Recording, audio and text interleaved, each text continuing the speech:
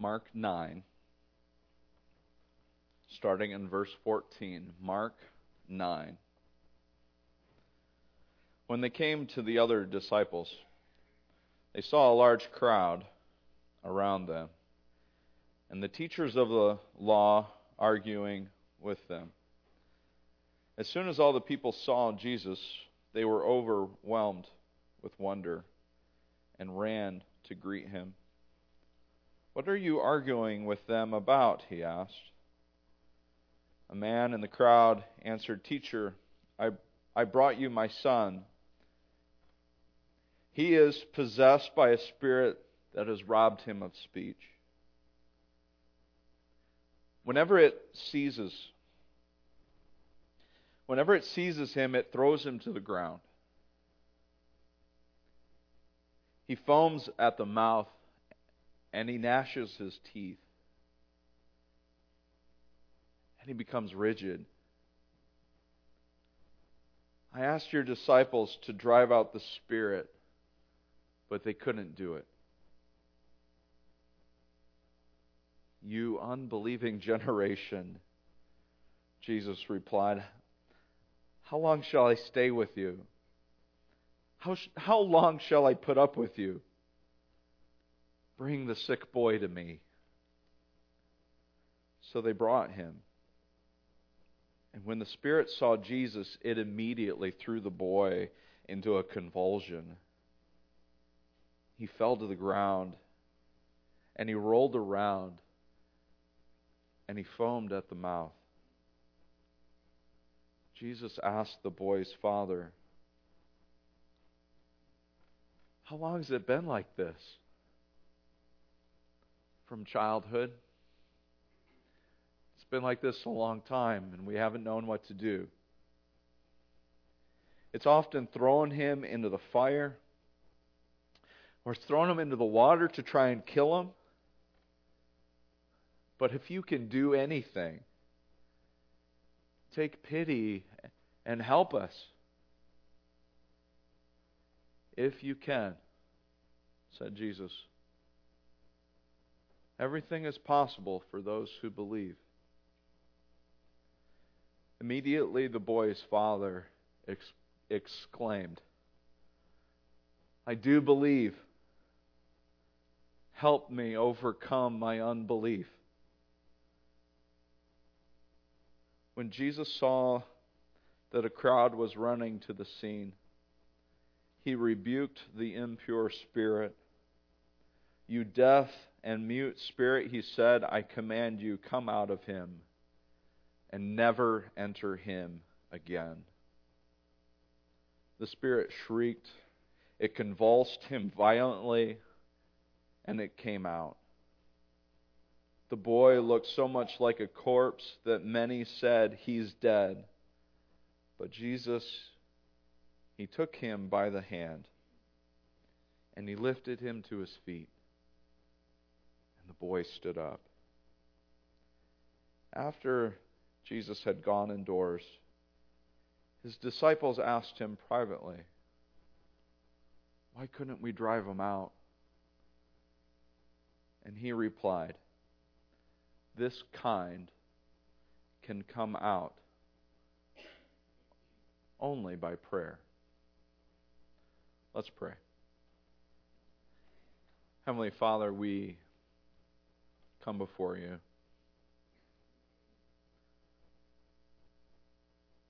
We come before you with children in our own lives who from birth deal with sickness and suffering. And God, in our world, we don't know whether or not to call it a genetic problem. We don't know if it's something in the DNA. We don't know if it's something that happened with outside forces. And we don't know, Father, if it's a demon. With so much uncertainty, so many questions.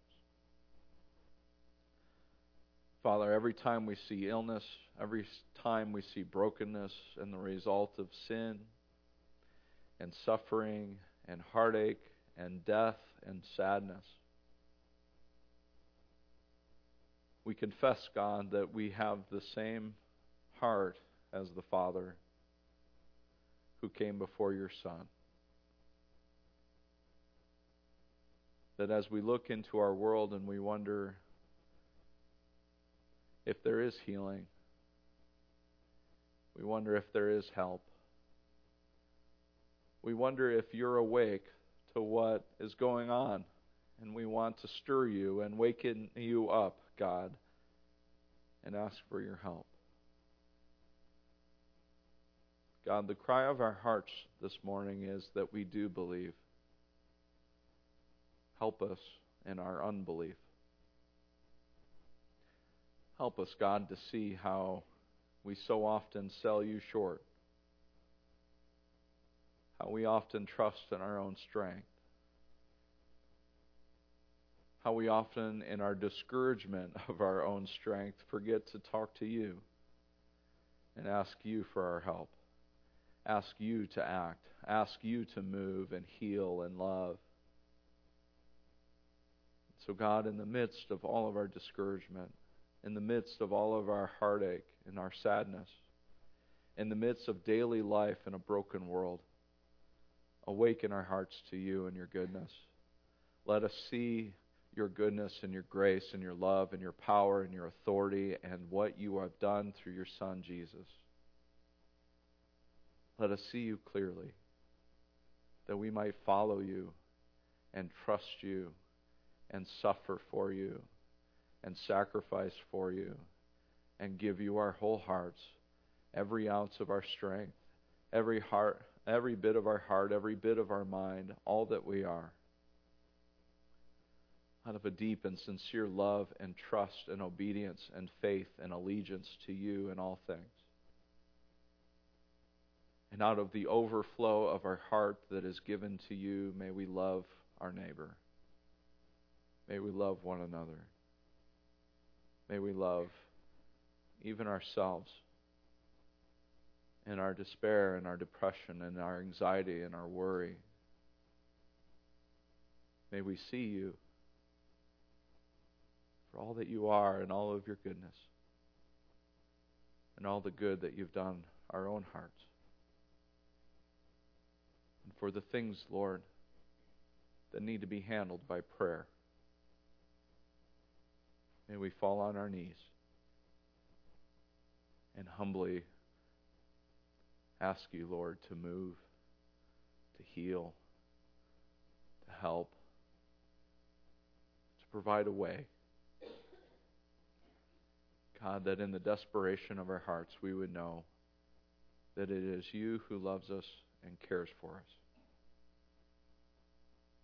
As we study your word, may your Spirit work and move and open our hearts to you. It's in Jesus' name we pray. Amen.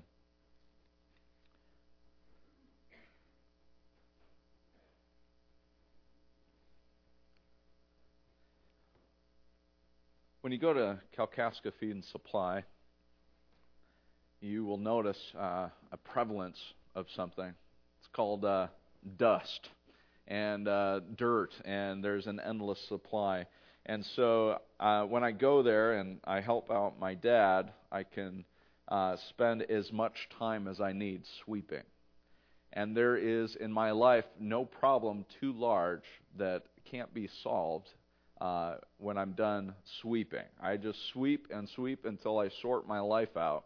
And there's always another nook and another cranny that needs to be swept and cleaned in my dad's building. It's almost 160 years old, I think.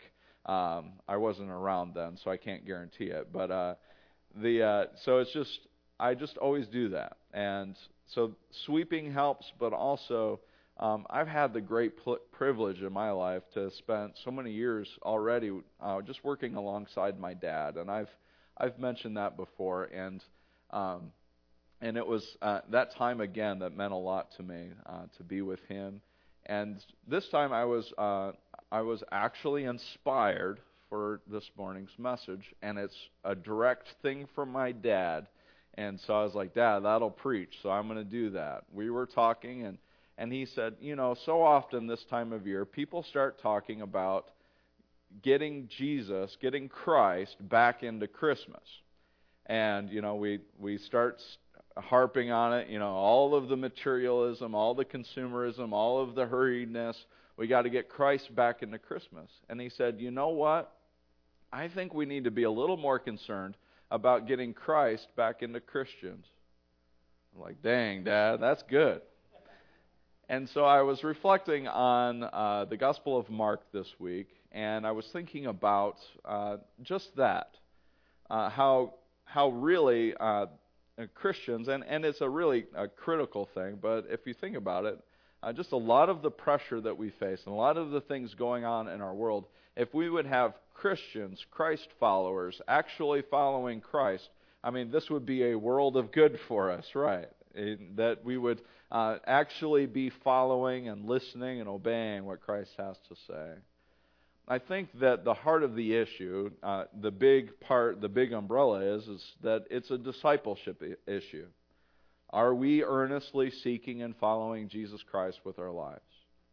Now, I think there are a lot of tendencies and things that end up happening in our life, and if you get out the sermon notes, I'd like to highlight in the Gospel of Mark, the goal this morning. It's an ambitious sermon. Really, it's basically, I should just read the whole thing. Thankfully, we are going to look at the Gospel of Mark next year. It's on my preaching calendar to cover for 16 weeks. So we'll spend some time with Mark next year. But this morning, I wanted to sort of highlight the Jesus that we get. Mark writes a fast-paced, if you're wanting to get a picture of Jesus in a short setting, you can read it in a couple of hours, and you can get so much of what you're supposed to see about who Jesus Christ is. So Mark is writing to an audience, I think, in the late 60s A.D., and in the Roman world in the late 60s A.D., there's all kinds of turmoil. In 70 A.D., all of that turmoil is going to result in the destruction of the Jewish temple. And so that wasn't just an overnight thing, surprise, there was all sorts of turmoil and heartache and suffering going on before that. And so the tension of being a Christ follower would have been incredibly difficult. And so if you're writing a message to people, the Gospel of Mark is a message of cling to your faith and don't give up. And so every sort of story is an echo of this reminder to not give up on who Christ is and keep following Him. And so when I was thinking about and reflecting on what my dad said, and I thought, you know what, that's just what we need. As we feel the pressure to maybe not follow Christ or to kind of take Christ and His teaching and His ways out of our ways, that maybe we need an injection of the Gospel of Mark into our hearts and say, what is the clear vision of who Jesus Christ is? Who is it that we are following? What is it about Jesus Christ that we would lay down everything and follow Him with our whole lives? And so the Gospel of Mark is the story of people doing just that, leaving behind everything that they could go and follow Jesus Christ as Lord and Savior. Over and over again, we get an echo of what Jesus' identity is, who He is. We get a picture of sacrificial love. And I want to talk a little bit about all of that this morning in 10 minutes. So, all right. Or I'll keep you after if you don't behave. But here we go. All right. So for me, the Gospel of Mark, he presents for us a clarifying vision of the identity of Christ. If we are to take Christ out of our Christianity, or when we take Christ out of our Christianity, I think we fail to see the true identity of who Christ is. That He is the Son of the living God. He is our Lord and Savior. And that identity has bearing on our lives. Christ is either the Lord of your life, or hear this, or He isn't. I know it. It's deep stuff there, but consider your ways. He is either Lord and King of your life, and He has bearing on how you live and conduct and listen to Him, or He is simply not. And the problem is, and what we tend to paint the picture is, the problem is that Jesus isn't in the marketplace, or Jesus isn't in our government, or Jesus, He isn't in our courtrooms. We could argue till we're blue in the face on that, but hear me on this. The issue is that Jesus isn't the Lord of our hearts. The issue is a heart problem. The issue is Jesus Christ your Lord and King? Do you believe Him to be the Son of the living God? And do you respond accordingly? Jesus needs to be our Lord and our King. And over again in the Gospel of Mark, the identity of Jesus as the Son of God just sort of pours out of the text. The first occurrence we have is from the heavens, and I read it this morning already with the baptism of Jesus. At the baptism, it says the heavens are opened, and we hear a voice from heaven that says, "This is my Son whom I love. Listen to Him." If we need proof and evidence that we should listen to the lordship of Jesus Christ as the Son of the living God, it comes from God the Father Himself, who says, listen to Him. It's like, okay, no argument here, God, right? Some of you want to argue with Him. I see it in you. You're like, I want to push back on that. But you can't, because God says so. Sorry, people. But we even hear it, as crazy it is, a few different times from evil spirits. They're like, when Jesus comes into their presence, they're like, what are you going to do with us, Son of God? Like, they immediately recognize the power and authority and who's come into their presence.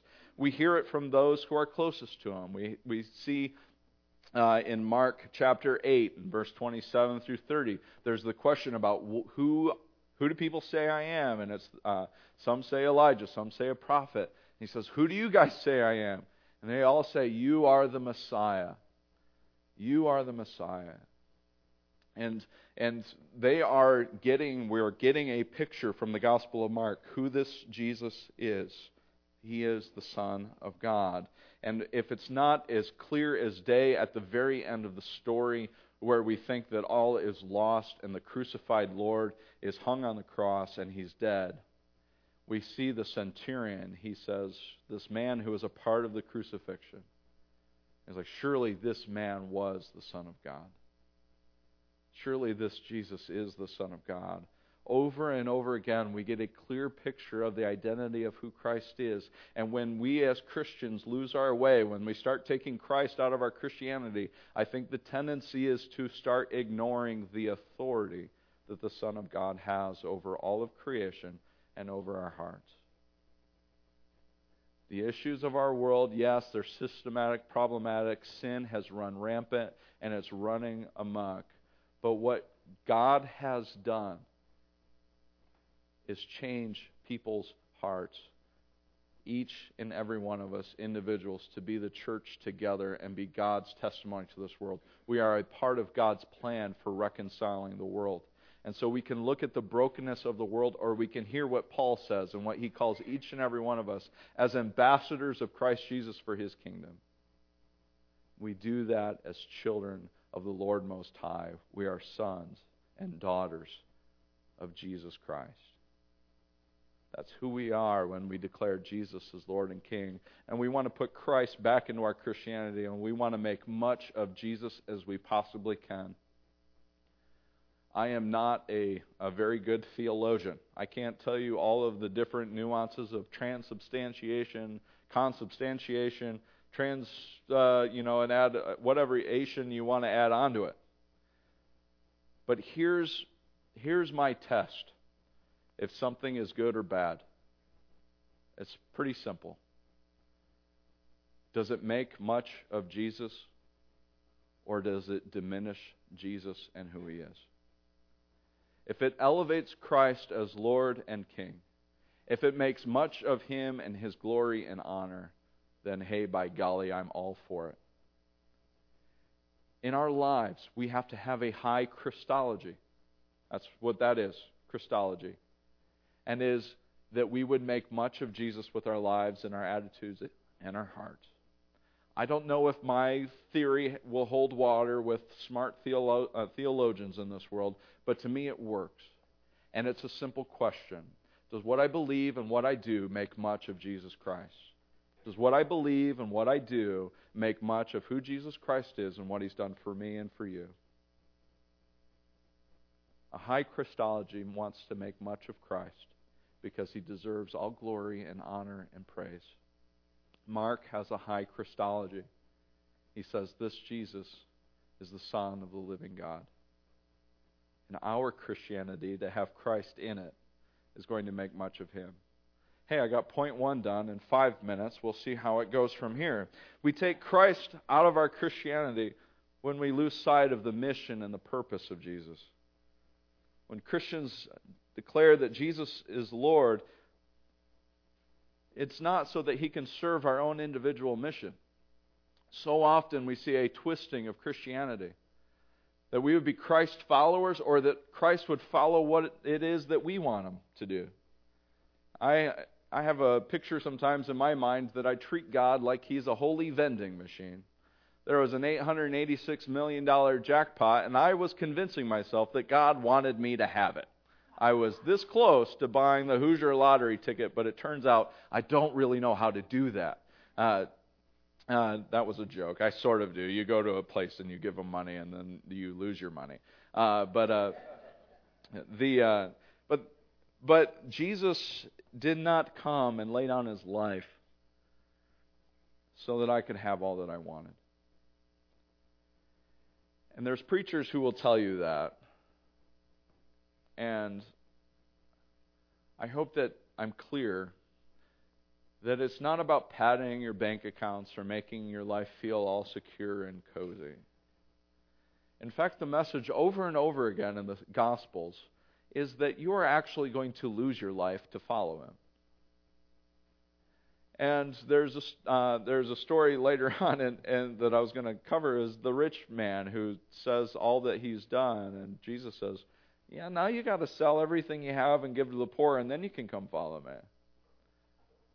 And then the disciples, in a rare moment of like actually figuring out, hey, that's what we did.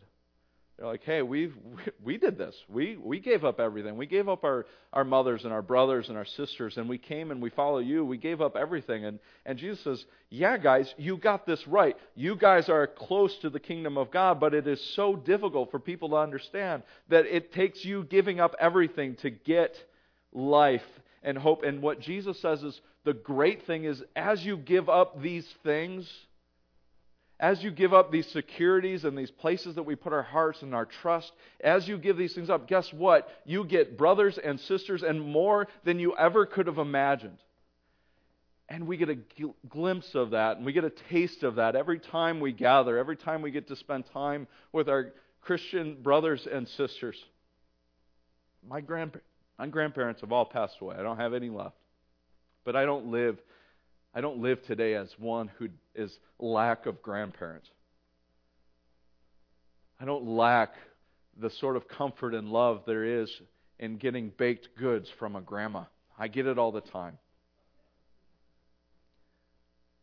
I don't lack in having brothers, even though one lives in New York and one lives in Michigan. I have brothers all around me every day.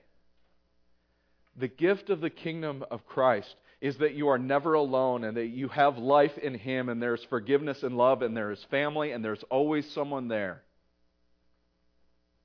And Jesus says you have to give all of this away, but you inherit so much more. And it's not about beating or punching the right buttons and God pouring out all of these blessings so that you can have more and more securities in this world. It's so that you would know that despite all of these things and all of the advertisements and all of the things that you would think you would find security in this world, your security and your strength and your hope and everything is found in Christ Jesus, your Lord and your King.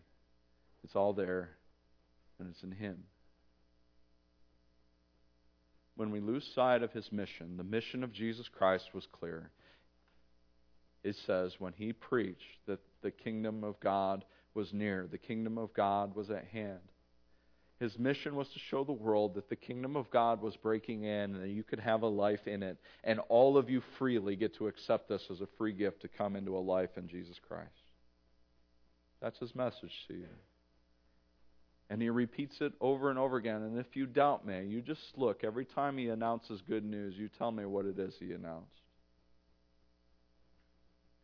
It's the kingdom of God is here. The kingdom of heaven is at hand. It's welcoming you, and you have a place in it. And his teaching was all about it. And he says that he came to seek and save the lost and to redeem and save, to give his life as a ransom for many. Jesus' mission over and over again was about welcoming people in and letting them know that they have a place in the kingdom of God.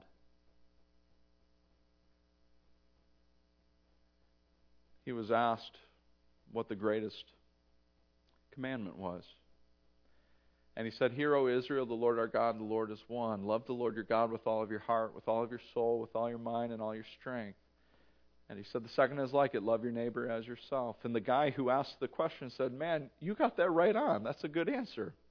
I agree with you. This makes sense, that the whole law sort of hangs on that." And Jesus, he says this. He says, "Man, you got it right. And your answer, your response to understanding this, I want you to know that you're close to the kingdom of God when you do this." Why do we love God and why do we love others? Is it a rule for us to live by? Or is it God saying, this is how you embrace the kingdom? This is how you draw nearer and closer, and you feel it and you experience it and you know it in your lives? That when we love God and we love others, we see God's kingdom touching base in our world and we experience in our life together. Friends, the mission of Jesus is to announce the availability of the kingdom and make it possible for every single one of us to have a life in it. When we take Christ out of Christianity, we ignore this mission. And we seek the kingdoms of self, the kingdoms of this world. Let's put Christ back into our Christianity. Let's put his mission back into Christianity.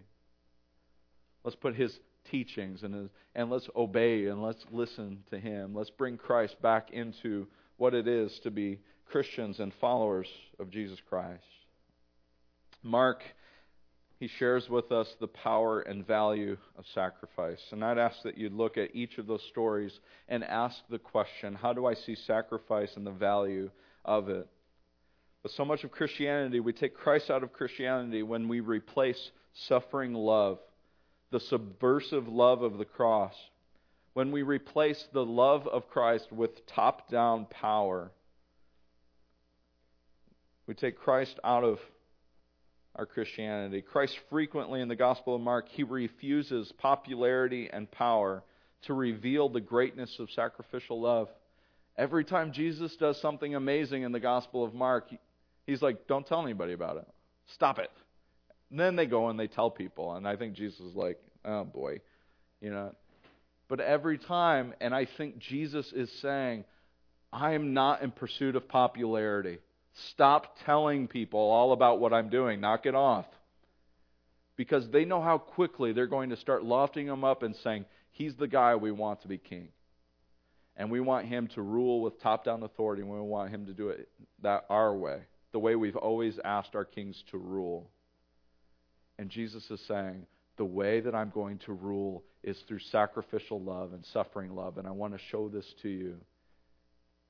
And so he's going to refuse popularity, he's going to refuse power as the world dishes it out, and he's going to show the true power of love.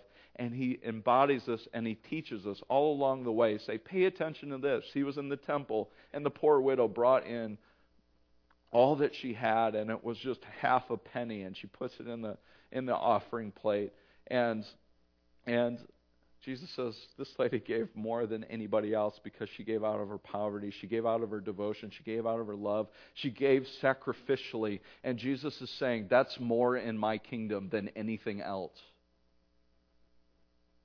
And the rich man, he looks at all that he has and he can't give it away. He doesn't want to give it. But then it's the Son of Man, the Son of God on the cross, and he's hanging on the cross, and he gives all that he has sacrificially in love, and he gives it all for every single one of us. And it's in the power of that Jesus Christ remakes the world. Friends, this is the good news. And it is for us. And it is for the world to know and hear and be proclaimed from our lips, that our Christianity would have Christ high and lifted up within our message over and over again, that the world is not made right through power, but through sacrificial love, over and over again. There's the story of the alabaster jar that was broken and poured out, and everybody's upset. We could have given all the money to the poor. And Jesus is like, you have me here with you. Pour it all out for me. She did this for me. This is a good thing. Read the story. It's a great story. Mark offers the encouragement that we need to remain faithful to Jesus Christ. Putting our Christianity, Christ back in our Christianity. Part of it is figuring out that we often worry about the same things that the disciples worried about. We worry for our lives when things aren't going as planned.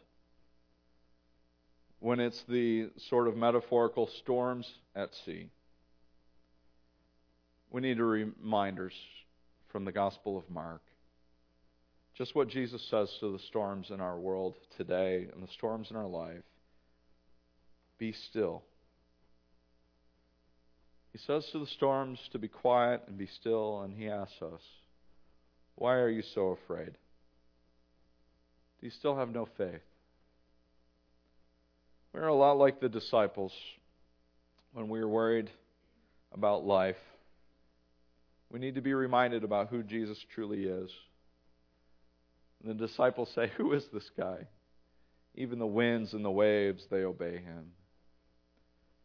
In the face of death, we need to be reminded of Jesus raising the dead girl.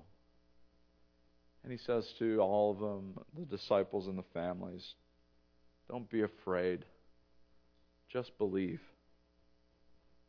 When we worry that we don't have enough, we can pick up the Gospel of Mark and we can read of the story of Jesus feeding the thousands a couple of different times. And we can trust and know that in Jesus Christ and in his hands, what we have will be enough. It'll be food for the hungry. It'll be food for the thousands. It'll be enough in Jesus Christ. When we are overwhelmed at our lack of control, I know none of you like control, but when we're facing the sea of evil, we can listen and hear. Take courage.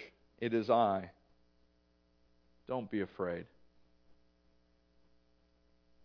Then he got into the boat with them, and the wind died down. When life leaves us wondering if anything can be done, we find ourselves as a father looking at the hurting son. And he's at the end of his rope, and it's been this way his son's entire life. And he says to God himself, if you can heal him, would you? And Jesus says, everything is possible for the ones who believe. Everything's possible for those who put their faith and their allegiance and their trust and their devotion to Jesus Christ. And he tells his followers that when we are broken and we don't know what's next, he tells us this word that echoes from his voice when he told the disciples that day. It echoes all the way now until now into our present. He's saying to us when we're at the very end of our rope and we don't know what to do next, when we are looking at the poverty and the hurt and the suffering of our world, when there are sicknesses and things that we cannot explain away, when we are tired and weary and broken and hurting, Jesus says to all of us, this sort of thing is handled by prayer alone. And so, friends, I've picked up the Gospel of Mark and I've read it. And this is the image I have in my heart over and over again. It's Jesus on the boat lying with his head on a pillow, sleeping in the middle of a storm. And the disciples are broken and they are desperate and they're wondering if they're going to die. And they wake him up. And they say, don't you care? Look at what's going on. And Jesus calms the storm. And he says, why are you so afraid? Start trusting in me. For me, the way we put Christ back into Christianity is pretty simple. We start trusting in Jesus again. We look at our lives and we start asking the deep, hard questions about how am I turning my trust in Jesus and who He is and what He's about and His ways. Do I not trust that His way is the best way? I know it's hard to think that suffering love is the best way, but it's the way Jesus tells us to live, and so we don't have much options. Do I trust in Him and His identity and who He truly is? Do I trust that when my prayers are offered up, that He's listening? And so sometimes in life, it feels like you have to wake Jesus up. Give Him a little nudge and say, hey, you're sleeping on the boat again. But I have this situation here that I need you to calm down and I need your help with. But friends, so much of my walk with Christ has been thinking about the Father who's looking at His Son. And He wants to believe that Jesus can do something about what's going on in His life, but He needs a little help. And so maybe it's trusting in God, but maybe it's also a little bit of this Father and His message to us. Help my unbelief. Help me to know You, love You, seek You, and trust You in everything that I have and all that I am.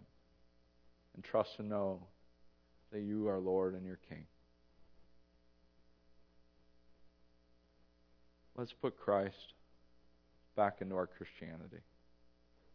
Let's trust Him, and let's pray, and let's follow the way of the suffering, way of the cross. Let's pray. Heavenly Father, we love You, and I thank You for today. And I echo the prayer that I offered at the beginning. God, that we would trust in You and know You and trust and believe that Jesus is the way. God, we recognize that we so often hand over our trust and obedience to the quick and easy fix, to what feels good in the moment. God, that we so often wait till the very last moment when we're at the very last end of our rope to turn to You. We recognize this in ourselves, but we also recognize that You're at the end of the rope with us. That You don't leave us and abandon us. That Your scriptures remind us over and over again that You are with us, Your people. And so with our whole hearts, God, we want to love You and seek You. Thank You. It's in Jesus' name we pray. Amen.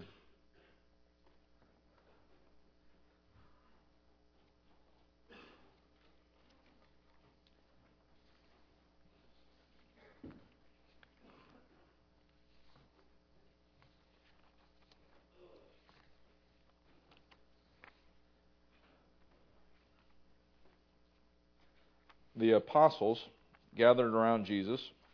Wait, wrong part. Sorry, my bad. No, that's not wrong. That is wrong. I wanted to start here. But Jesus remained silent and gave no answer. Again, the high priest asked Him, "Are you the Messiah, the Son of the Blessed One?" And Jesus said, "I am. And you will see the Son of Man sitting at the right hand of the Mighty One and coming on the clouds of heaven." As a people, we need to show our world that there is one who is coming again. He's the Son of God. He's a risen King.